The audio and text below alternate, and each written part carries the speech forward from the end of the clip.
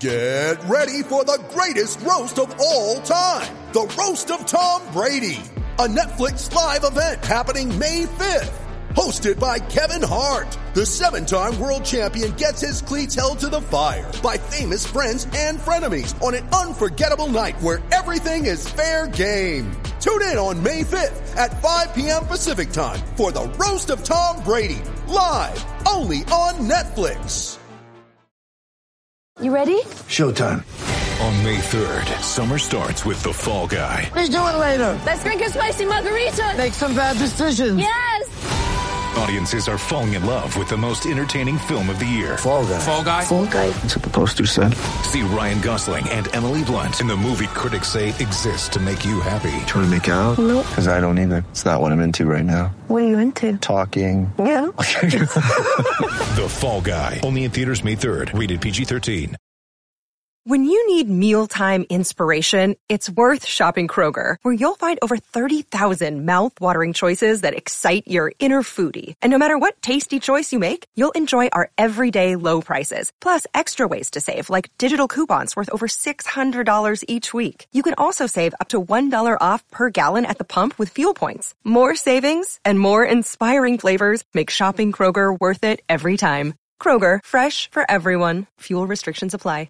Mother's Day is around the corner. Find the perfect gift for the mom in your life with a stunning piece of jewelry from Blue Nile. From timeless pearls to dazzling gemstones, Blue Nile has something she'll adore. Need it fast? Most items can ship overnight. Plus, enjoy guaranteed free shipping and returns. Don't miss our special Mother's Day deals. Save big on the season's most beautiful trends. For a limited time, get up to 50% off by going to BlueNile.com.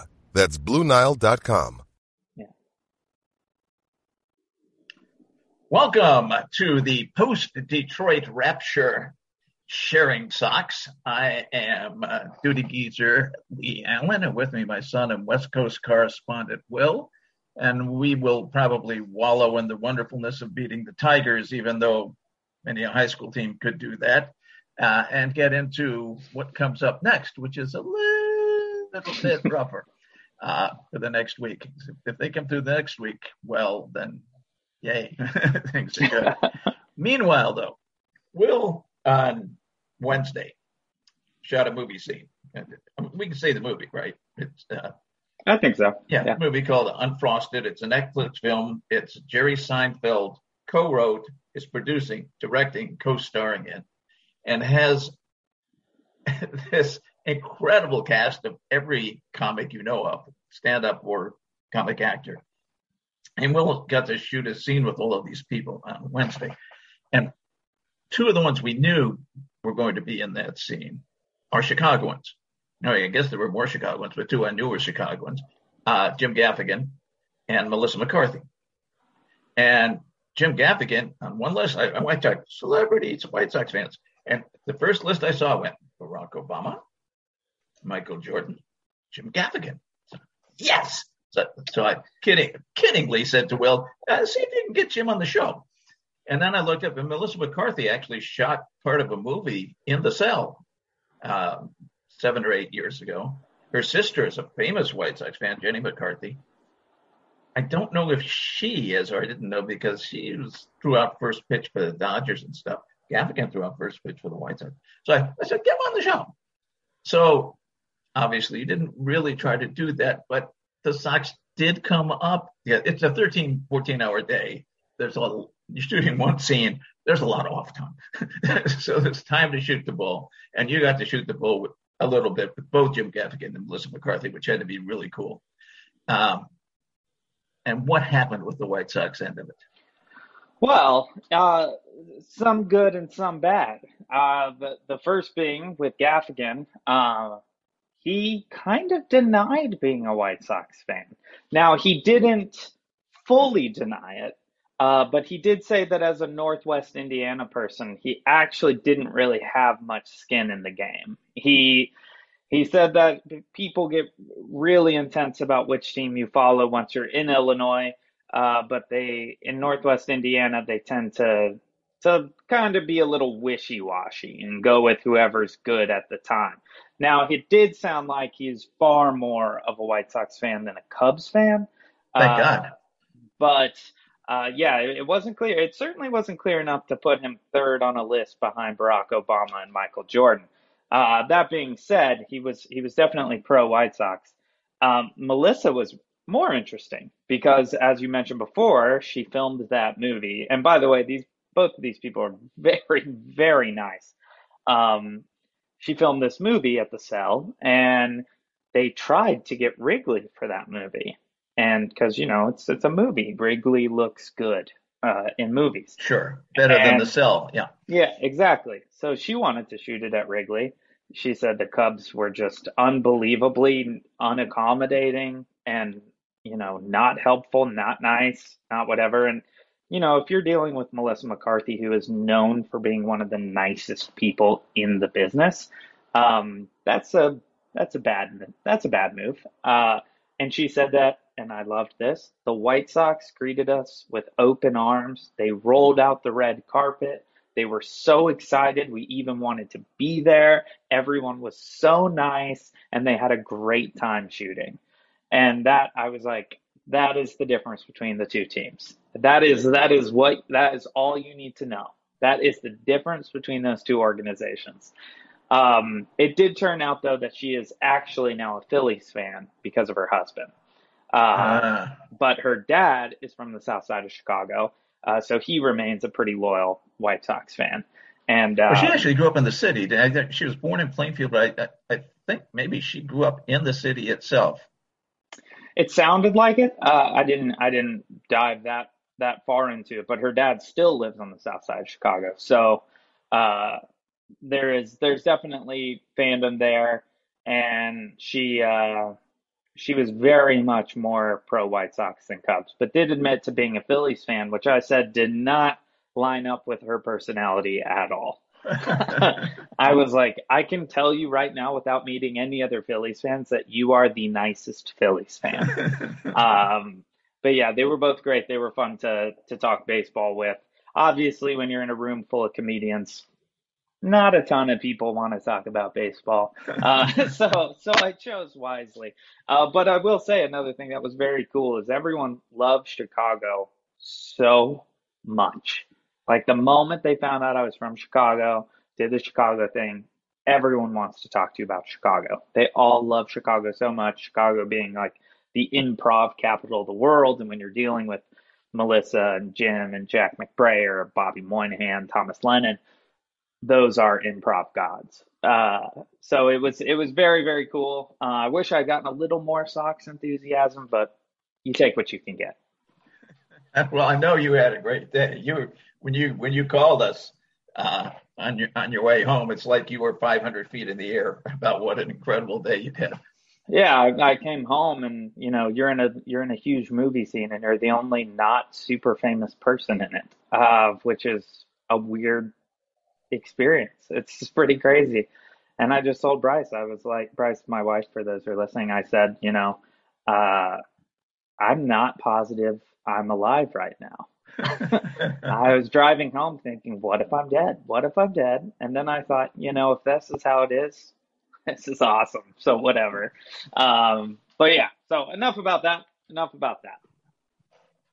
All right. White Sox destroyed the Tigers, which everybody pretty much is doing anymore.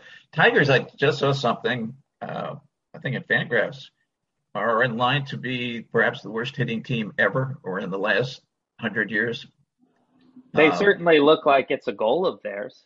Yes, they're out to get that way. And while their pitching numbers are not bad, most of that was before they lost 4 of their 5 starting pitchers. They've only got 1 left, and we didn't face them, Schoolball.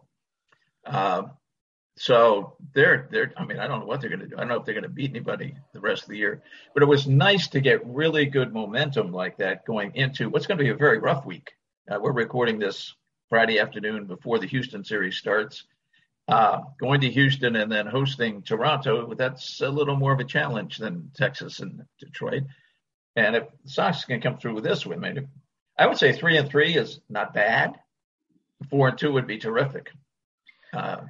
Well, I mean, so we're going to Houston, right? And then, yes. I'm sorry, and I didn't check. Toronto. Home to Toronto. So I mean, in my opinion, 3-3 in that scenario is great. You know, Yeah, I think so. that's really all you are need to do. You just really want to stay away from the 0-6 and 1-5. The 2-4 is not ideal, but if you can split on those two teams, especially with three of them being on the road in Houston, that's a great week if we have that week coming up. I can't say I feel confident we're going to have that week. But that being said, we did get some really good BP in this week against the Tigers. The big hope, of course, the big surprise, which leads to a huge hope, was Yoan Moncada, who went 5 for 5 on Thursday. Yes, 2 of those were against 40-mile-an-hour pitches from position players. But the other 3, a homer, a double, and a single, all well hit. I mean, it wasn't, oh, look, a little one dropped in. The question has been, and we got to hope that he can continue with Yoan, has been, since he had COVID. And neither one of us knows a damn thing about medicine, but it kind of looks to the layman like long-term COVID is entered or did enter into play here. He has had some good days, and they're usually followed by some bad days just because he doesn't have the strength. I mean, it's not a knock on Yoan. It's just not there. So it'll be good to see if he can continue his activities the way they were on Thursday. That was marvelous. 5 for 5. Yeah, I think actually ended up being 5 for 6, but either way, you know, I'm a huge Moncada guy, and I have been since we got him. Like, he has just been one of my favorite players. I spend so much time defending him.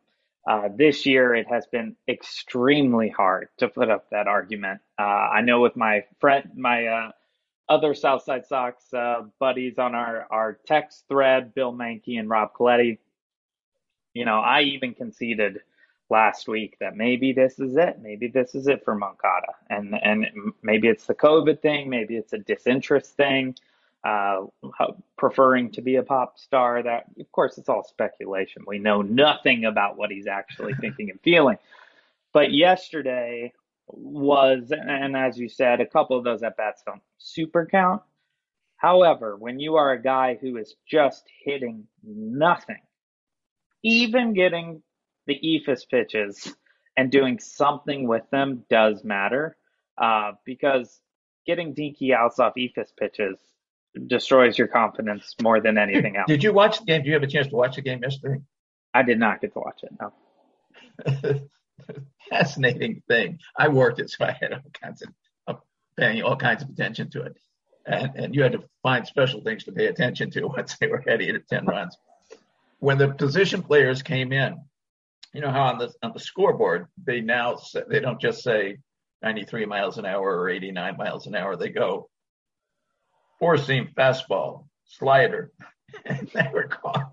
I don't know if they were just having fun or if the computer decided on it, but there'd be slider, 47 miles an hour, curveball, 46 miles an hour.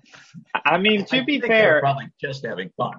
To be fair, if you're throwing 47 miles an hour, that thing has a 12-6 drop on it. You know?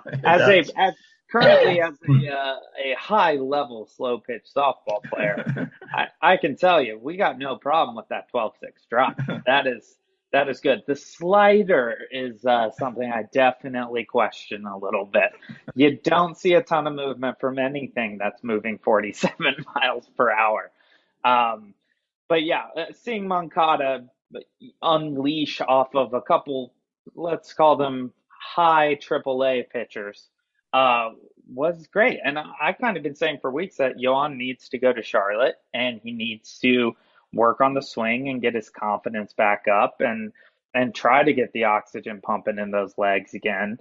And fortunately for us, the Tigers brought their version of Charlotte to Detroit, and he got to have AAA baseball practice this week, and he made good use of it. I'm ecstatic that he showed some signs of life. Again, as we've said, tonight is a totally different ball game. Totally. Tonight will be interesting. The pitching matchups tonight is Framber Valdez against Lucas Giolito. Lucas has not been sharp recently. I mean, for Lucas, he's been fine as above average pitcher, and it looks to me like it's the changeup that is the problem. It doesn't seem to be moving. People are able to lay off it. They're not being fooled by it as they have been for years. So we'll see how that goes. Valdez is having a very good year, but he's a lefty. And he does not have historical success against the White Sox at all, including giving up 4 runs in 4+ in the playoffs last year. And then being a Houston win because he won 9-5. But he doesn't pitch well against White Sox historically. Now he's having a better year than any of his previous years. So it may be that he's just better. He's got a new pitch, his changeup better, whatever it may be. But that's an interesting matchup on Friday night. Saturday, an afternoon game. This is the one where you kind of go, well, if we win this one, then our whole season is back. Because it's Johnny Cueto, who's been fine, against Justin Verlander, who has been absolutely devastating. And then Sunday, Christian Javier, who's been very good, but not in the same vein as, obviously, it's Verlander, against Unknown. And Unknown is because they think Michael Kopech will be ready to go off his knee injury from a week ago, but he may not be. But I guess they're waiting till the last minute to see whether that'll work out. But that's an interesting series to have in Houston. Houston, has a batting average now that the White Sox batting average went up 40 points or whatever it did the last 4 or 5 days. They're at about the same level. I think they're one spot ahead of the Sox as far as batting average goes. Their pitching is much, much better. They are the third best at not giving up runs, which is what it's all about. Just behind the Dodgers and the Yankees. That's pretty tough company on the pitching side, even though their FIP is 7th. And the reason for that matchup, best defense in baseball. And the White Sox, of course, have the worst. So that's going to be something to watch, is how the fielding is. Now, they are missing Jake Myers, who was their outstanding center fielder. They are missing Jerome Pena, who took Carlos Correa's place and has been just brilliant at shortstop. So probably they have the advantage. We have the advantage on who's out on the injured list in the Houston series because of which is almost never the case for us. And they're also missing 2 starters, including a brilliant one, Lance McCullers Jr. and Jake Odorizzi, who's pretty good and have been having a good year. Well, let's take a quick break right here, and then let's come back and keep talking about this, because I think we still need to talk about the defense and our defensive woes, and we need to talk about, in my opinion, our still absolutely abysmal handling of starting pitchers. I hate to harp on this almost every week, but it just seems to get worse. And we did have our Lance Lynn debut over this past week as well. So we should talk about what it was like seeing Lance come back. But we'll do that. It's not like before we break on this, because we're talking the Houston series. You notice Lance is not pitching. He would be scheduled to pitch Saturday or Sunday. He is not pitching. That's because he cannot get an Astro out to save his life. So we got to give credit. We jump on the Hall of Fame baseball person enough.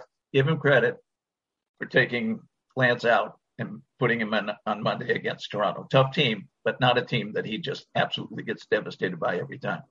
And I will come back and argue with you about that right after this break. We'll be right back on Sharing Socks. Mother's Day is around the corner. Find the perfect gift for the mom in your life with a stunning piece of jewelry from Blue Nile. From timeless pearls to dazzling gemstones, Blue Nile has something she'll adore. Need it fast? Most items can ship overnight. Plus, enjoy guaranteed free shipping and returns. Don't miss our special Mother's Day deals. Save big on the season's most beautiful trends. For a limited time, get up to 50% off by going to BlueNile.com. That's BlueNile.com. Welcome back to Sharing Socks. We were talking about the Houston series. You mentioned right before the break that Lance Lynn is not going to pitch, even though he would have been scheduled to pitch. We saw him come out and throw 80-something pitches, I think, his first time out. Yeah, not particularly well. Not particularly well, but not so bad that it seems like Since Lance he hadn't been Lynn's pitching all not year. going to be Lance Lynn. You, though, however, just made a grave mistake, which was crediting the Hall of Famer baseball person with anything. And in this scenario, you're crediting him with not throwing Lance Lynn against the Astros, who tend to feast on Lance Lynn. It could be that that's a great decision and that Tony really finally did something right. Or it could be that they brought out a guy who hasn't pitched all year and made him throw 90 pitches his first time out like lunatics so that he can't throw well this quickly. I mean, that's very possible. What the heck were they doing having him throw that deep into the game? Well, not even deep into the game, because White Sox starters don't throw deep into games. They're always out by the fifth inning with 120 because they throw 25 pitches an inning. And that's something I still want to talk about, because I do not think we can be a contender with the absolute lack of efficiency from our starters. And I realize that the game has changed and starters aren't necessarily expected to go the distance. They still talk about wanting to go the distance. But we don't have starters that comfortably get into the second half of a baseball game. I mean, we're supposed to have this great rotation. Giolito's obviously not up to snuff. You mentioned before the changeup's not working. Well, if the changeup's not working, Giolito's not working. We also have Dylan Cease, who seems to throw 30 to 80 pitches an inning. Kopech has been sort of our most efficient, but also has made it to the seventh once. Maybe not even to the seventh, but made it through 6, which at the time was the longest start of the season for the White Sox, which is just, I can't even wrap my head around it. And I argue with with Bill and Rob about this a lot. And I think it's a joke. And I even say I'm losing my faith in Ethan Katz because of this. They're very much on the train of fire everybody but Ethan Katz. And I would say that I'm on that same train. I am also on that train. Because obviously I think a lot of what Ethan Katz is doing is going to be derailed by the Hall of Famer baseball person. Ethan Katz isn't the one pulling guys out of games. He could be suggesting that these guys come out or he could be saying, please, for the love of God, Tony, don't put Bennett Sousa in this game. And Tony's going to do whatever the hell Tony wants to do. But at what point do we have to examine what Katz is not getting from these starters, which is any form of command that allows them to pitch deeper in games? And yes, we talk about the throwing motions and how they've improved the throwing motions and made these guys, a little sharper on the mound, some cases a lot sharper on the mound. But is it actually a successful throwing motion if you have almost no command and have to leave the game after 4 innings? That to me is not a healthy, repeatable motion of any value whatsoever. And I get that they strike out a decent amount of guys in these 4 innings, but what good are you as a starter in professional baseball if we need to expect that you're going to be gone after 4 1/3? I mean, our starting pitchers, we're lucky if we ever get a quality start. It's absolutely insane how inefficient and commandless these pitchers are. What do you have any idea why this isn't improving at all as we get this far? Obviously, early in the season, you think, okay, you don't want to throw a guy more than 4 or 5 right away, especially with the shortened spring training. You want to be safer about that. But the issue also isn't innings, it's number of pitches. And it's not like we've been really conserving these guys at all in terms of number of pitches. They're just throwing 110 pitches in 4 innings, which is pathetic. I mean, it is absolutely pathetic. There should be an elite rotation. We're going to be going up against teams whose starters can go into the 6th and 7th. Well, our bullpen is not good enough to throw 5 innings every day for the rest of this season. Going up against a starter on Saturday, you can go 12. Exactly. And it's not overpowering, and he still strikes people out. Do you have any idea what the heck is going on that we just keep sending guys out there and every single batter goes to a 3-2 count? Amazing number, excuse me, of 3-2 counts. You get the feeling they're trying to pitch too fine. It's not that they don't have, I mean, there may be a given day when they don't have command, but most days they mostly have as good command as any other starting rotation is going to have. There'll be some exceptions there, but that most, they're as good as anybody. But it's just like, well, we need to throw this one off the plate and that one off the plate. And the next thing you know, it's 3-2. So who's doing that? Who is the person who's saying like, this one needs to be off the plate, this one needs to be off the plate, because I would think the pitching coach would be like, throw more strikes. I mean, this whole 3-2 thing, as a former pitcher, I never wanted anyone ever to get to 3-2, because then they have the upper hand at 3-2. The batter does. So I don't understand how we're not throwing more pitches over the plate, and that's why I say lack of command. So is the issue that we are intentionally throwing everything off the plate, or is the issue that he wants these things on the corners and our guys can't hit the corners? Because these 3-2 counts, I mean, when you're throwing 20, 25 pitches every inning as a starter, I mean, that's not good baseball. That's not good pitching. I don't care if you strike out 14 guys in those first 4 innings. It's not good pitching. It's not good baseball. And they're also giving up runs in that time. So it's not even like, oh, well, they throw a lot of pitches, but they've got an ERA under 2. With the exception of Kopech, who has been throwing well, except he stepped on a pebble or something and got hurt like every other player on our team gets hurt these days. It's baffling to me. It's truly baffling to me that this is not something that people talk more about. It is truly, truly a pathetic rotation right now in terms of actually helping this team make it through a ball game and win. What's to be done? That's let the record show. Let the record show. He shook his head, and I don't know. That is the record may show it. Speak to the microphone. Yes. No idea. That obviously we're exaggerating on the numbers, but not that much. But we're not exaggerating by that much. They were the least efficient staff, and we're talking efficiency, pitches per inning, of any starting staff in baseball last year, in the majors last year. I have not looked at the figures this year, but I would not be surprised to see it's the exact same situation.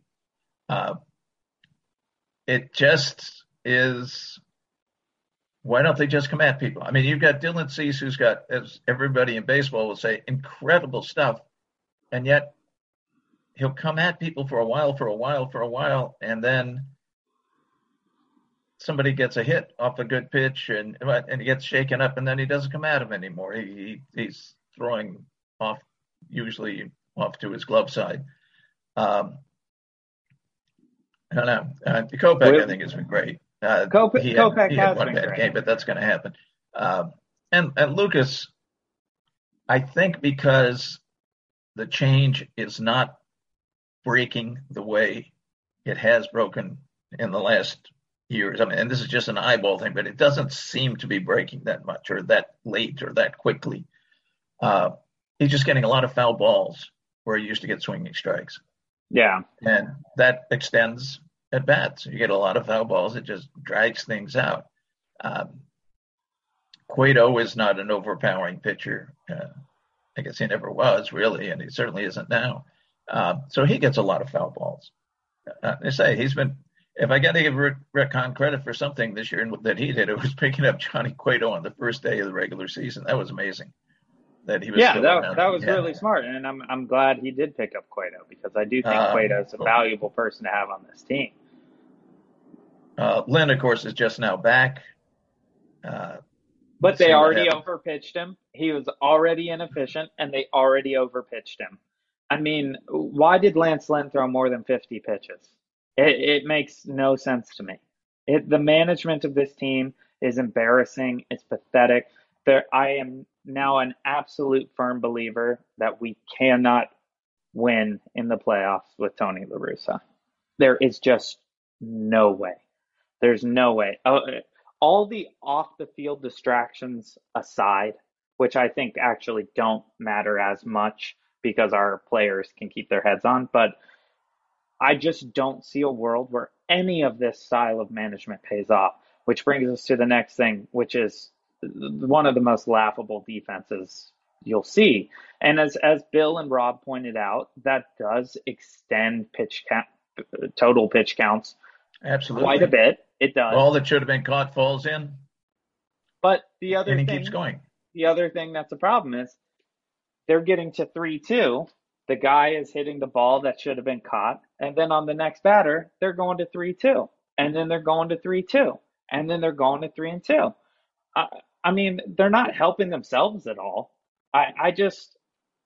It's so frustrating to watch this complete tomfoolery of coaching and management. I mean, this is a Major League Baseball team, and we sit and watch every ball that goes into play, wondering if anybody's going to catch it. Well, we have somebody back who usually catches it, even though he had a horrible string earlier in the spring. Tim Anderson should be back next week.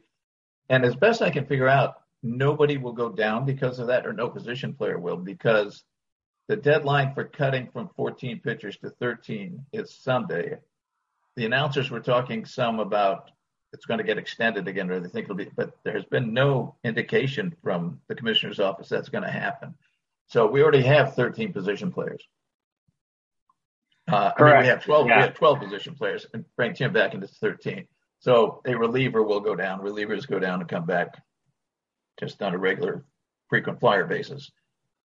And let's just give some love to this turnaround on. I know no one cares about batting averages anymore, but me. But I'm just gonna go from the top. Obviously, Tim's out, but he's hitting 356. We've got Vaughn up to 315 right now. We've got Mendick at 288, Robert at 283, Berger at 273, Jose Abreu at 272, Pollock at 262. It drops off after that, but honestly, Reese McGuire hitting 236 is a place that I'm fine with. Adam Engel he's a little disappointing thus far, but it's not necessarily that we expect him to hit that well. 226 feels a little low. Yeah, he's the one that's been going backwards. Pollock's 236, for example. I mean, he was hitting 180 for a long time, so he's been hitting really well lately. Those are numbers that, if your pitchers are efficient and your defense catches the ball, should make you an extremely hard team to beat. I mean, those averages are pretty sexy going down the line, that it took until the ninth batter for me to be disappointed in a batting average. That's very different from where we were 2 weeks ago. We're still absolutely abysmal in strikeouts to walks. You've got... and they're not striking out a lot. It's the walks thing. It's the only lack of team walks. anywhere close to them, and they've been going back and forth depending on what happened to what team and what day, is the Tigers. And the Tigers, as we discussed way back at the beginning, are the worst hitting team in the last 70 or 80 years. We've got one guy who walks. That's Jose. He's got 42 strikeouts, 33 Well, walks. Grandal when he's around. Yeah, I'm talking about here's Grandal. Grandal's all the way down at 185. So yeah, he walks a lot too. He's at 45 strikeouts and 27 walks, which is certainly something you can live with. But, Luis Robert, 38 strikeouts and only 8 walks. Jake Berger, 42 strikeouts, only 9 walks. You got Adam Engel at 39 strikeouts and only 8 walks. Pollock at 47 and 8. I mean, that is Lurie Garcia, I think, is the number one example of just being absolutely pathetic. Lurie is at 36 strikeouts and 2 walks. And what's he hitting? He is hitting 199. I mean, come on. How can you that right there, hitting coach fired. You have to fire your hitting coach because our guys can swing the bat. They know how to swing the bat. They don't really even need the hitting coach to teach them how to swing the bat. They have no plate discipline whatsoever. And again, they're not striking out in astronomical numbers, but they've certainly had more opportunities to walk than what those numbers represent. I mean, that is really terrible. And that's even though Jose has been phenomenal. I forget what his ratio is. His ratio on 3-2 counts is like something, and these numbers will be wrong, but it's like 25 walks and 2 strikeouts on 3-2 counts. It's just incredible. And actually, I think it's now higher on walks than that, and just like ticking 1 up on strikeouts. So that on 3-2 counts, that seemed better. He's at 33 walks and 42 strikeouts. I mean, that's a great ratio, especially for a big guy and a power hitter to have 42 and 33. And none of those are going to be intentional, really, because not many people are pitching around Jose Abreu still. I mean, that's an incredible ratio. And he's one of the few guys that has 100 or more gap between batting average and on-base percentage. And that's exactly why. And that is the kind of gap you should have. Your on-base percentage should be significantly higher than your batting average. That is not the case for most of this team. That is the case for Jose. Also, obviously, the case for Grandal, because if you don't ever get hits, your on-base percentage is going to be a lot higher if you walk, which he does. But we are running out of time today. Is there anything else you wanted to touch on before we head into these big 6 games ahead of us this week? It's going to be an interesting week. It's the schedule gets much easier after this week, but it's going to be a good week to show your mettle, as we say. What's your prediction? What would be your prediction if you had to guess? 3-3. 3-3? I think we are also going to go 3-3. However, I think we are going to lose all 3 to Houston because their starters can go so much farther into games than ours. And then I think we'll beat Toronto for all 3 at home as a sort of making up for the humiliation we faced in Houston. But until our starters can get it together and our coaching staff can do something positive, I'm not even sure we're going to squeak out that 3-3. But let's hope we do. Let's stay positive. This last week was a very good week for us against terrible teams. Well, not very good. The Texas series was not good. The Texas stuff was almost as bad as it gets. We pulled out 1 win against them, but those extra inning losses were absolutely disastrous. But then we made up for it with some batting practice against Detroit. It's easy to feel good right now when you come off a series against Detroit, and thankfully we do feel good coming off a series against Detroit, because if we didn't, this is all over for this year. But yeah, so we'll send the good vibes out. Let's hope we can at least split these 6. And, in the dream world, we come back on this podcast next week.